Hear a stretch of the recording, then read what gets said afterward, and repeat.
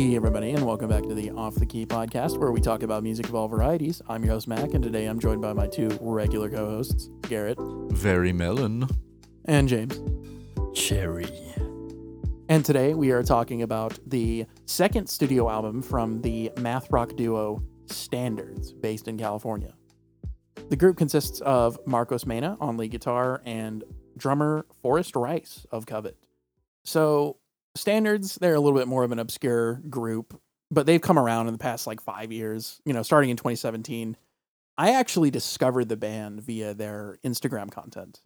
Now, that was back when Marcos had a different drummer. I don't remember her name exactly, but I was very impressed with their stuff. So I followed them, and they slowly but surely started releasing EPs, albums. I remember my first introduction to the band was actually their Friends EP back in 2019. My introduction to this band was actually last year on I'm not even gonna mince it. It was just on a Spotify math rock playlist. Very new to the genre, but I have really enjoyed it so far. There hasn't really been a whole lot of stinkers. I was introduced, of course, by you, Mac. Thanks. Yeah, this is your first introduction to Standards, right? Yeah. I think I've talked about them before with you. Yeah, you have. But yeah. I'm a big fan of Marcos Mena. Great guitarist. Guitar wizard, really. Make riffs, eat hot chip. If you're wondering how they came to popularity, it was definitely through their Instagram content, like I mentioned. And they've kind of gained a cult following over the past 5 years due to their uniquely danceable and bright guitar-driven brand of math rock with a self-described fruity melodies alongside Marcos's guitar-based online content. He does a lot of guitar videos, kind of like Ichika Mo, if you ever watched any of his stuff. Very intimate with his guitar playing, and I kind of like that about him. He's also written a guitar book, like a tutorial of the lexicon of the guitar player, the things you need to know, and he's very open about it. I don't like some guitarists have this, they don't want to share their secrets, and Marcos is the opposite. He was like, I want to tell you how I do everything. I want to share this experience with you. I appreciate that. Marcos is such a really likable and relatable guy, and you can definitely get that from his Instagram page. His stories, sometimes he'll talk about what he's doing. Fun fact, actually, but my brother has met him a couple of times in California. He was super likable. Even let my brother hold his own guitar, look at it, and check it out. Yeah, and that honestly translates down to his music. When I listen to Standards projects, I'm never thinking, wow, this is super self-indulgent, or he's just flexing, or doing the Steve Vai, whoa, look at me, look how cool I am, guitar stunting. It fits in very snugly, and Marcos clearly has a good understanding of how to fit his sound into the style and aesthetic that he wants to create. That's exactly the impression I got from this album, and I was really impressed by that. And it's one of the main reasons why I enjoyed it so much. I will say, I wouldn't call this strictly math rock. It's definitely got a lot of pop flavors. They're really danceable, really groovy album. They use a lot of Latin grooves, a lot of very exotic grooves and melodies, and it works really well. Bubbly synth feels, little old school electronic elements. This album, what it feels like, this needs to be a video game soundtrack. And an Animal Crossing-esque, Stardew Valley-esque game, real lighthearted, cartoonish game, this would fit right in. As I was listening to the album, I was picturing going on this magical summer island vacation in a palm tree sprinkled resort town with your best buds. More or less how I felt about it. For me, it was childlike glee that permeates the album. It brings me back to my 7-year-old summers when I was hanging out with friends and, smiling and eating snacks and eating fruit and playing around, playing video games. 8-Bit was a perfect example of that. The album itself, it has a very sugary bubblegum pop coating over super technical guitar playing and drumming, and it works surprisingly well. But sometimes I do think when it leans more into the bubblegum cutesy pop direction, that it does fall flat.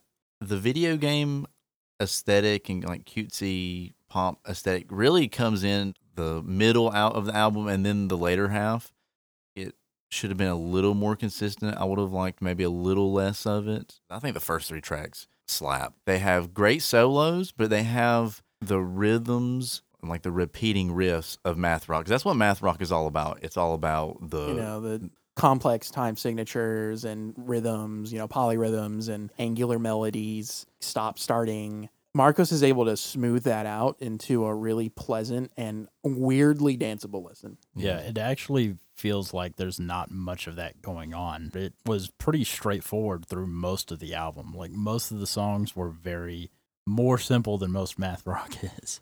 And that's a good point you bring up, James, because there is kind of this modern movement going on right now in the math rock space of bands adopting more pop sensibilities and traditional song structures with like catchy melodies and even some vocals here and there. You know, some good examples I can think of are bands like Covet, Chon, Delta Sleep, Origami Button, Polyphia, Trico. All of these bands have tried to maintain that math rock technicality, but with a traditional song structure and sound. Yeah. It's almost like that core math rock is more of a flourish than it is a building block. And they are more accessible to just the average listener who just wouldn't be familiar with the genre at all. Another thing that stands out to me about the sound in this album, especially the guitar playing, I've heard this in pretty much all the math rock songs that you've played for me, Mac. The use of harmony is very, very poignant. If it's only one guitar, there's going to be 2 tracks of guitars. I think that's the case with this album. On one track, he's playing at a lower octave or a lower note or chord. On another track, he's playing at a higher one, and it creates this harmony during the song. And for both those different parts, he's actually playing 2 different guitars. And throughout the songs, he's keeping the same general tone, but he's tweaking it and modifying it ever so slightly. He's playing a guitar company I've never even seen before, Aristides T0, and his other guitar is actually a Music Man. It's St. Vincent. And it sounds like he's playing these crazy chords, when in reality, he's almost playing one chord with 2 guitars. And it creates a fuller sound. Being a 2-piece band, a math duo, this is a really busy album. He's just that good of a guitarist, man. Yep. And being concise. He knows how to try different things, but keep it in the scope of the album and in the scope of the sound that he wants to create. I really like the fruity, bubbly aesthetic of Standards in general. It's very refreshing. You know, a lot of math rock bands are very like, oh, you know, full of themselves. A lot of math rock bands and math rock members tend to be a bit insufferable. Well, math rock, the term actually started as kind of derogatory. Yeah. But then new bands kind of like took it in stride, you know, wore it as a badge. Like, yeah, so we like to we get a little complex around here. Unless you're Polvo, who disavowed the term. Generally speaking, I actually enjoyed most of the tracks here. Opening Run, you know, Smile, Cloudberry, Cherry. I actually think some of the best guitar work comes from Cherry in particular. Marcos's tapping on Cloudberry is insane. Yeah, it's super infectious, the riffs and oddly danceable melodies. But yeah, Cloudberry, Coconut is a big standout for me. Big bomb. Yeah, it's my favorite track. That Latin groove comes in, real bouncy, and that killer feature from Nate Sherman from Floral at the end. Fantastic. So Forrest Rice, the drummer, this guy can play, seriously play. His sense of timing is perfect. His syncopation is just absurd. He sounds like a heavier J.D. Beck. Just the gut-busting fills that he does in all of these songs. I love it. And it does lean into that comparison a little bit because he's also working with the drum machine, you know, in unison. So that kind of gives it that vibe. Some math rock bands kind of lean into that progressive side more, and they can get a little too self-indulgent, make it a little too chaotic. Now, there are bands that really try to blur the line between that progressive rock and the more modern math rock. Standards does not do that. Standards is that new wave of they're just keeping it pop oriented, very dance rock oriented, and they're giving it that sheen of kind of like bubblegum video game-esque. They fall snugly into that math pop category that I was talking about earlier. A lot of fans of math rock have also noticed this wave and dubbed it math pop, and I think it's a fitting genre tag. Too. Where I think the album falls short is when it leans too hard into the sugary, cutesy, bubblegum pop stuff. Snack, for example. I was not a fan of that song. Honestly, it sounded like it would be the intro to a really cutesy, small children's show. It still had a great groove, though. It was one of the most danceable songs on the album. It was a cute groove. It was almost disgustingly sweet. And you know, I don't have a problem with pop music, but it was like almost too cutesy to the point that I just want to throw up. I think Cosmic Dream is around where it really shifted. Oh yeah, that's definitely where the pop tone starts to Yeah. take over. And I don't have a problem with them leaning more into a pop arena, but when I come to bands like Standards, I still want that technicality. I kind of wanted more of that on this album, but not enough to ruin the Yeah. whole overall theme and aesthetic of the album. And that's kind of where the shortcomings lie. I also felt the same way about Bubble Bath. I was actually surprised looking online how many fans of Standards didn't care for Cosmic Dream, just didn't like the vocals, and was like kind of like the I thought it was solid. get these vocals off my math rock lawn. Math rock as a whole, it's not super weird for math rock bands to have vocalists and vocals, but most of the time they are definitely a backseat. They're just kind of treated as another instrument, as a piece of the whole. They're not way Yeah, they're forward not in the the- mix. They're not focused on the lyrics. They're just kind of there. This song was very refreshing because it fit very well. So I didn't hate her voice or anything. No, Yeah. I actually thought it was great. It still kind of falls into that cheesy, cutesy Yeah, a little category, bit. but But this is, to me, the most enjoyable song of that Yeah. section. I just didn't think it was the best Standards has ever put out. I welcome vocals in math rock songs. Other bands have done it. I mean, look at TTNG, one of the hallmarks of the math pop genre. They have a great vocalist and introspective songwriting, about heartbreak and all this other stuff over these crazy math rock instrumentals. So it's possible.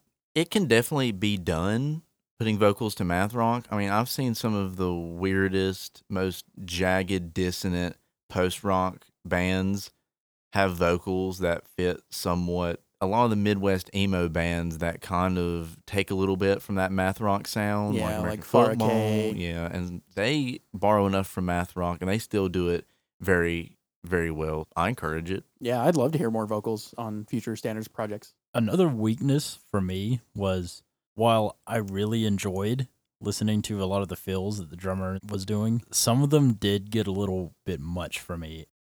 Some of the drum fills are a little ridiculous. They don't really fit with the song that well. I like in Coconut, there's one point where he just an insane drum fill for like 8 measures. Cut that in half and it's perfect. It's like when you make your guitar solo too long. You got to be able to fit in the pocket a little bit, which is a weird thing to say for math rock, but there's like almost no pocket at all. Where's the pocket? I can't find my pocket. But There is a pocket. They just made it up. yeah. The real friends with a pocket we met along the way. That to me is one of the great things about this album, because there's plenty of pocket there. Sometimes Forrest just went a little wild. I actually don't mind it. That's one of my favorite things about math rock is when everyone's going wild, that real chaotic, insane energy with those super angular riffs and melodies. And that's probably one of my favorite things about math rock. But here, like, I get it, definitely, because, they're kind of going for like a real feel good, happy, upbeat mood while still laying down some sick, math rock riffs, grooves, and melodies. But I feel like they cut it back a lot on this album. So I didn't mind a little bit of showmanship. It's one thing if you're playing a solo or an extended open bit of space in the song, but there were times where he would just be playing these insane fills while Marcus was going wild on guitar at the same time. It's valid criticisms, but also kind of nitpicked. Overall, I really enjoy this album. I thought it was very concise and very well put together. I do really like the closing tracks, though. Melon, 8-Bit, and Acai are all bangers. Yep.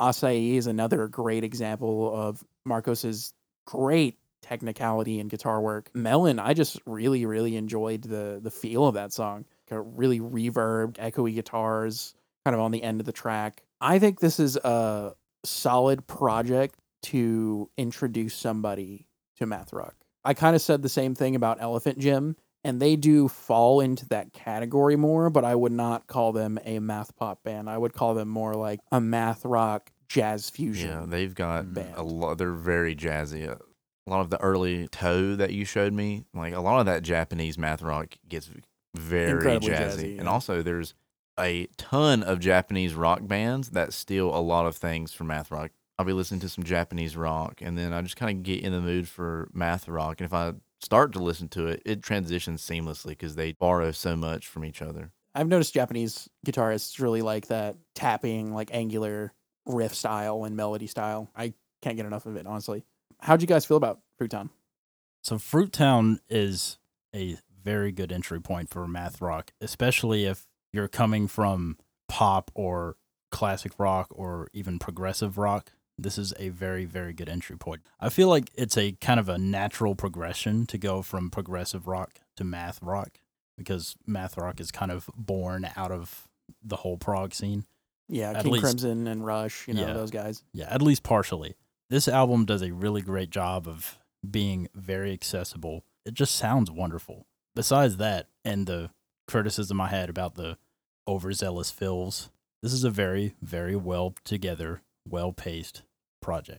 I want to give it an 8 out of 10. At first, I thought you guys would rank this album lower than I did because I was actually pretty high on this album going in. I think it's very concise. I think it delivers an atmosphere that is kind of rare in rock. Even like pop rock and like dance rock, just that very video game-esque, bubblegum, efficiently fusing that aesthetic with technical rock is not the easiest of tasks, but they did it very well. They show off their technical prowess and music ability. These tracks are easy to digest, but they have little things and little pockets of showmanship and solos that you can really enjoy. There's something for everybody. I think that definitely applies here. This is a great entry point if you're curious about math rock and you want something that's accessible and you don't want to just get into super progressive stuff. Yeah, it could be a little much to take in at once, but Fruit Town is not like that. It is very accessible, and some people will use that as a derogatory statement, like, oh, super accessible, like it's easy, it's simple, but no. And I think this is an 8.5 out of 10. I'll be a little harsher on the album. And it's not because I don't like it. I actually think it's fantastic. I thought it leaned slightly too hard into the pop sound. There were several points where, the sugary sweet sound and production of Fruit Town became too much. It was like having a big bowl of candy and eating the whole thing in one sitting is the best way I could describe it. I think it's an incredibly smooth and easy listen. Some of the tracks miss the mark for going in too far into a sugary pop direction, but overall, I think the band toes the line between pop production and math rock sensibilities quite well. I'm glad I listened to it. I love the band, and I think you should too. I look forward to what the band has in store in the future, and I'm going to go ahead and give this a 7.5 out of 10. Great project. You should check it out, especially if you're curious about math rock and want something with a little more of an accessible, easy listening experience. So, any final thoughts, guys? Nope. Alrighty. Well, this is Off the Key Podcast, and we're out of here. Thanks, guys.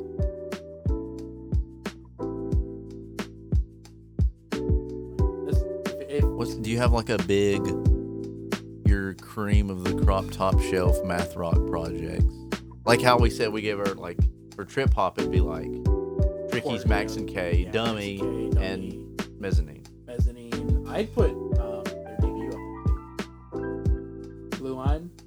Blue Lines. Yeah, actually, there's some pretty good bars on that album. I would put it up there too. That's a classic. For me, it'd probably be like Animals by TTNG. Does that stand for something, or Huh? is that This just Town Needs Guns. Oh. Yeah. They go by TTNG now because I felt their original name was too violent. But TTNG is kind of like the first real like math pop band. They're super technical. They literally have a song in 22 and a half by over 8 time signature. And I'm just like, what in the actual fuck?